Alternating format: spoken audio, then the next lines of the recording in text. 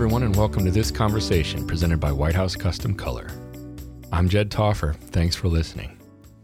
You know, my wife Vicki and I have owned and operated our photography studio, V Gallery, for 20 years now. White House has been our lab for the last 16 of those years, and we could not be happier. White House is a family-run business, just like ours. If you haven't already, check them out at WHCC.com. And if you want to drop me a line, feel free to email me at jed@WHCC.com. There are some states that, for whatever reason, have risen above the others in terms of the amount of talent they've produced in our industry. In my 20-year tenure, Wisconsin is one of those states, and Dan Freevault is one of those creatives. In an era where it's harder than ever to be different and stand out, Dan succeeds at doing just that. And he makes it look easy, which is especially impressive when you consider the sheer amount of talent in his own state. Listen in as we discuss Dan's thoughts about being different, as well as quite a few ideas about how to run a better business. Who are you? Dan Freevault. Now, somebody told me last night that, because they said Freevault or Fryvault to me, and I said, I thought it was Freevault, but I was like, well, I don't know which one is it. And they said, he doesn't even know. That is a true statement. Just elaborate a second for me on that, because I'm super curious about that. Super curious. Yes. So I grew up Fryvault, and when I got into the photography industry, whenever I said Fryvault, I would say it fast, and most people didn't get it. And my older brother started saying Freevault, and so when I started saying Freevault, everyone just got it. So I kind of like, I'm going to go with Freevault. So you sort of changed your name. I sort of, and the plot thickens.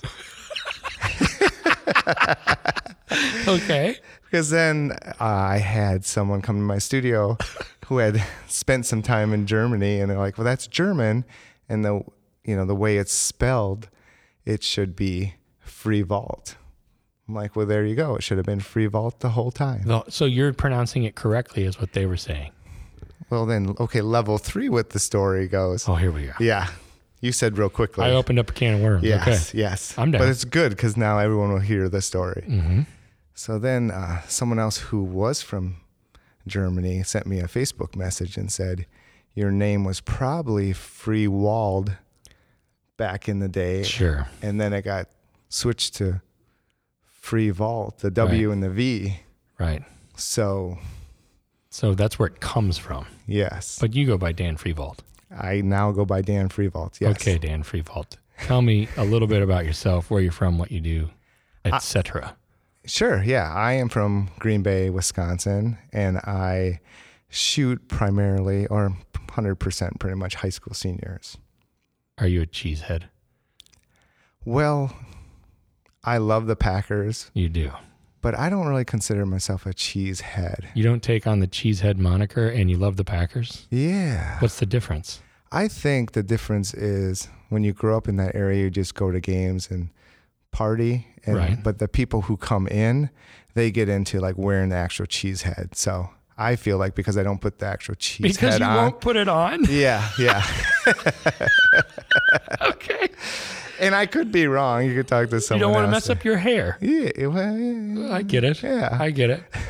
So you're not a cheese. Okay, well, I ask because I hate the Packers. I'm embarrassed a little bit because you love them, and you're from Green Bay.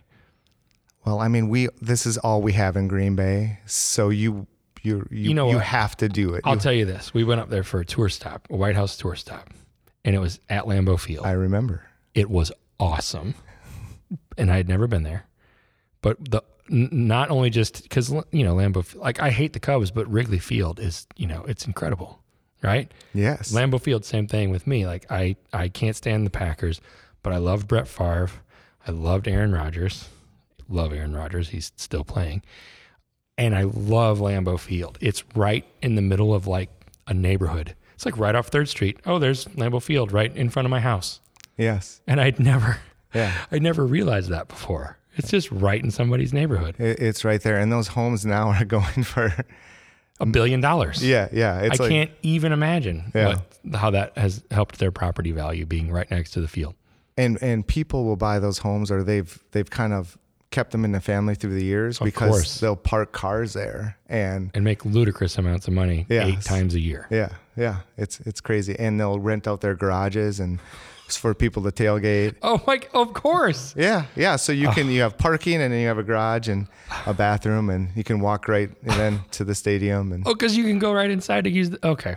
All right, that's all making more sense. That's awesome. Yeah, which I'm like you. Like I've been to several baseball games at Wrigley because it's a thing. I've been to a game at Notre Dame. I'm not a Notre Dame fan, but that is legendary. The experience of the venue, yes, is awesome. Yes. I apologize for the digression. I just had to get that out there, kind of. So you have something to talk about, but I don't know what it is. Correct. I'm curious now. I'm ready. You're curious? I'm ready. Well, it's just about being different. Okay. I think that's always been my mantra with photography, and maybe even looking back at my life. I've always kind of looked at things a little bit different and done things a little bit different to be unique and stand out. And, that gets thrown around a lot. It does. Yeah. So how are you different about being different? Just, and different can be a lot of different things. Of course, it's a big spectrum. Yes. So right. I think if people know my work, they think, oh, he does these composites and does all these crazy wild things. And it didn't always really start that way. It kind of did because I was first a graphic designer or a graphic artist before a photographer. Right. So to hide a lot of things with my photography, I would kind of put stuff on. Okay. And, kind of like, or retouch and do different things. Right. And like, okay, now this looks different. Or right. Right. And that's hiding everything. So people are started saying, oh, that's different. That's cool. And then that kept growing. And in the meantime, I kept working on the down low, getting my photography and my lighting and everything better. Right. And then there was a period where I'm like, oh, I got to add a texture to this, or I got to do this. And I'm like, well, no, it looks good the way it is. Well, that was part of the phase, wasn't it? Where, those didn't exist. And then I remember at the very beginning, people were calling them blends or textures then, or overlays or whatever. And then we got into that big phase for a while. And then at some point you realize, or at the very least, that's way too strong. Dial it back a little bit. Yeah. So I feel like that's been part of that trajectory. How much of being different for you has looked like that, where it was didn't exist, then it was a big thing, and then it's no, in order to be different, I can't do it that way anymore. Yeah, and I think being different with this industry, because it's changing so fast, is I'm always trying to see what's coming next for yourself and nobody else. Exactly. How the heck do you do it? Yeah. The $1 million question. It is, right? Yeah. And thank goodness, I don't know, my wife might disagree with you, but my mind's always going hey, what if I do this? And yes. What about that? And let's do that. And she's like, just reel it in a little bit. Yeah. Rein it in. Yeah. Right? Yeah. So, yeah, I'm always looking at different things and what to do. And some things with different can be just making sure you call people back, or that's actually that is different these days. Yes. Good customer service is different, unfortunately. Yeah. But people notice it, right? They do. So, it's not just necessarily, now I'm into the composite, thing. And with seniors, I think we can get away with being a bit more trendy. I know there are a lot of photographers that have taught me mentored me through the years, have talked about the timeless portrait, and there's nothing wrong with that. Drop some of those names, because that's not compositing. Drop some of the timeless portrait people that have mentored you. Fuzzy Dunkel. Yep. Darton Drake. Yes. Carl Kaler. Yeah. Those, all good Wisconsin and Upper Peninsula. Yes. Because Carl's from the UP, but we kind of they're all right there. They're right there. Right, those are your boys. Yeah, those are the ones that I would say for timeless. Yeah, timeless portraiture, beautiful natural light, gorgeous light. Do you feel like that is a necessary and important foundation for your work? Is that piece? So you do the composites, I get it, which you wouldn't consider necessarily traditional, right? But the foundation of having that mentorship from all of them to give you a really good sense of lighting and maybe the fundamentals, so to speak, is that where that comes from, like those guys? Oh, absolutely. Yeah. Absolutely. And, you know, I every time I look at like Fuzzy's work and Carl's stuff, and I've shot with them still, and I'm like, how do you do it? Like I could watch Fuzzy. I could do a training session with Fuzzy countless times, and I have countless times. And he's just super cool. Yeah. Just in general, he's just fun to be around. Yeah. Yes. And it's like, he's got that dry sense of humor that, it's that I love. dry as a bone. Every so often I feel a little uncomfortable, and then I think to myself, that's what he wants. Yes. He wants you to a little bit. Yeah. So, but yeah, they are masters, and so you've gotten a lot of your foundation for your composites from them. Absolutely. Then how have you, like, what did the transition look like? Like when you decided, you know what, I'm going to take this and I'm going to use that for compositing. Yeah. So, you know, Joel Grimes, you know, There's the man. here's the man. Yeah. Everyone, I think, who got into this composite kick, in my opinion, he's kind of like the godfather. He's something else. Yeah. So like when I saw his stuff, I was like, wow. Wow. And I'm like, I want to do that. It still blows your mind when you see still his does. stuff sometimes. It still does. Yeah. And then you find out that he's colorblind, and Oh, I didn't even know that.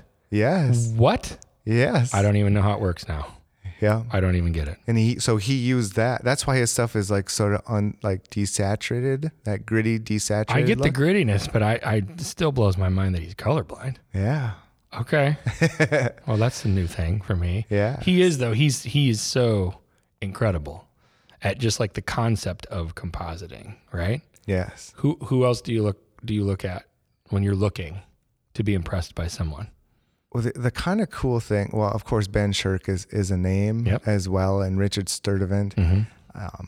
The cool thing with and Dan McClanahan, Ben, Dan, and myself, and countless other people, first kind of cut our teeth on teaching with After Dark. I remember. And we were all like the young kind of newbies and with this industry, but we had learned from these technical lighting guys, and we were all putting our new spin on it.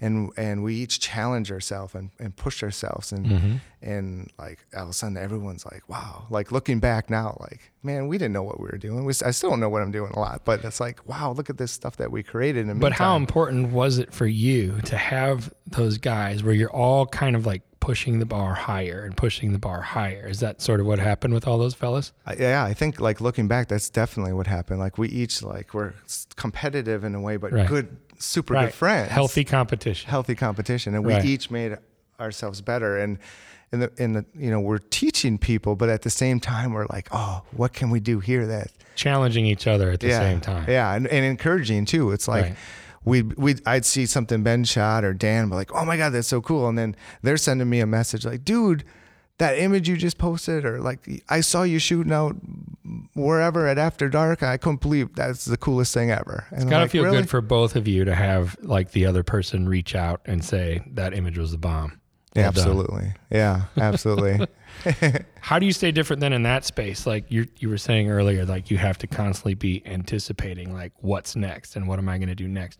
When it comes to compositing, I feel like in a sense, the rule book is different, or maybe it doesn't even exist. Like with traditional fundamental portraiture, right? Like you get a sense for like, this is how you do this, and this is how you achieve this, and this is how to do this, and like understanding lighting in general or posing in general, right? But with compositing, it's not quite the same. So how do you look forward and think, I got to do something different? What's the process of that look like?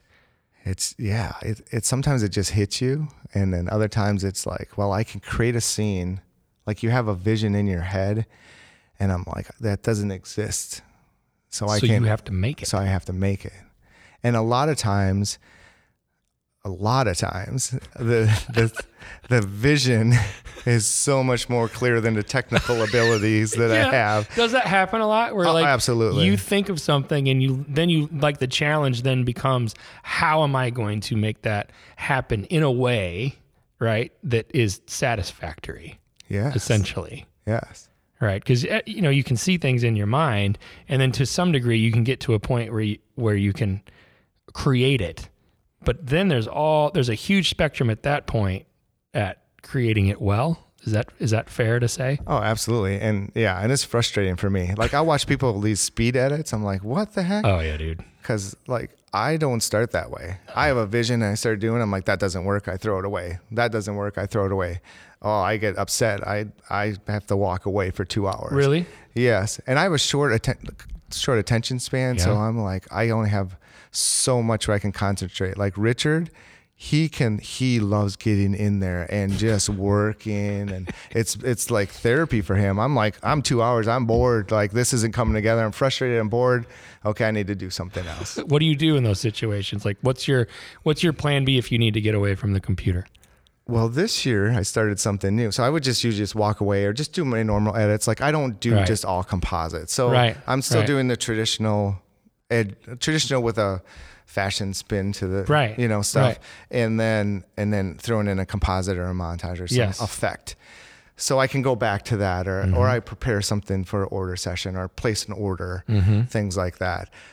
So that was kind of my getaway. But because I've been doing that for so many years, it doesn't really help trigger the mind. You need something else. So I started doing abstract paintings this summer. Like with the real brush and real paint, or all digital? Real paint, not instead of a brush, a palette knife. A palette knife. Okay.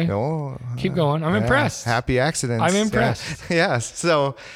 So I do that. Yeah. So I also got into woodworking and like. You get out of the medium completely, but you stay in a creative space. I stay in my studio. So I have a space set up now where I have all the paints, and it's a cold wax medium, which a lot of people know like warm wax, like encaustics with photography. Right.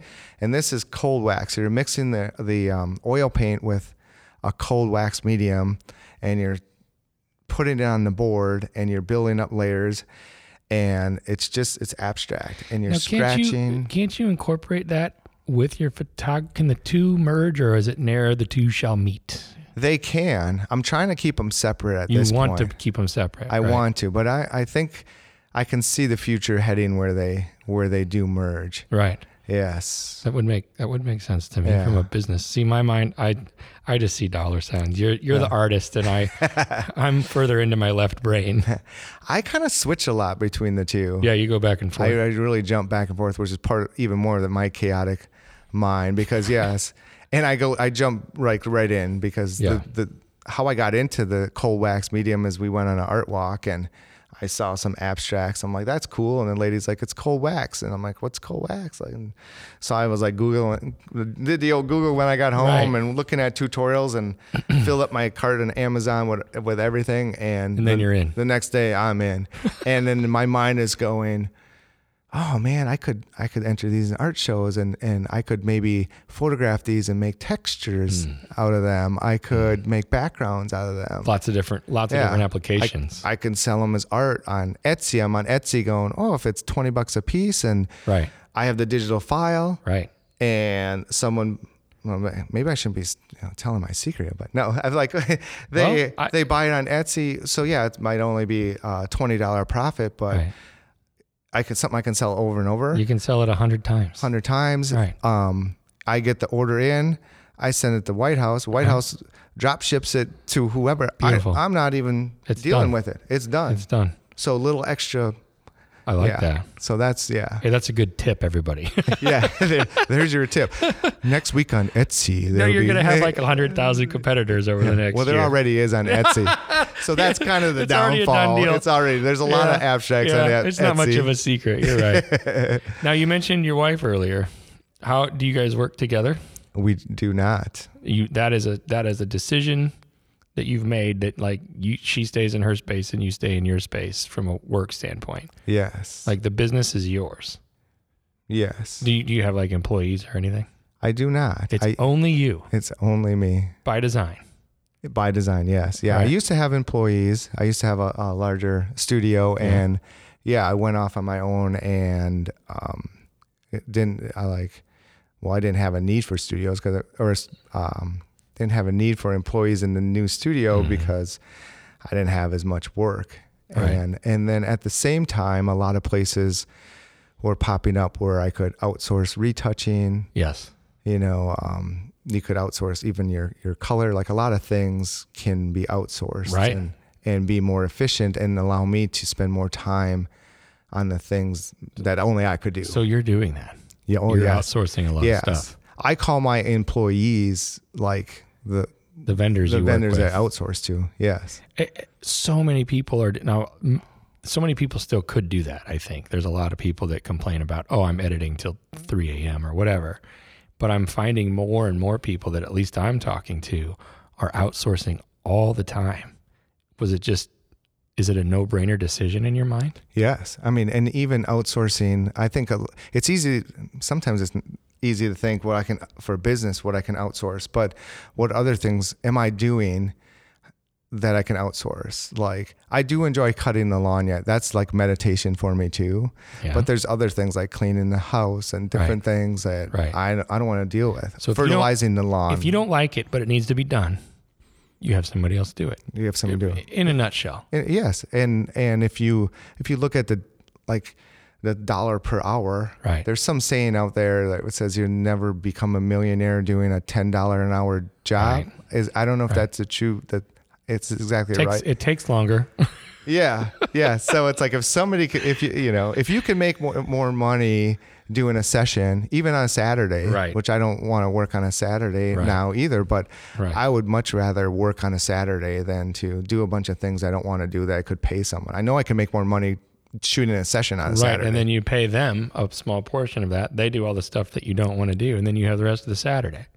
Yeah. I get it. I see how I put all that together really fast. Yeah, it was much more clear than what I did, so thank you. That's my job, right? Yeah, there's my creative mind. It makes sense up here. I'm supposed to summarize it. Yes, thank you.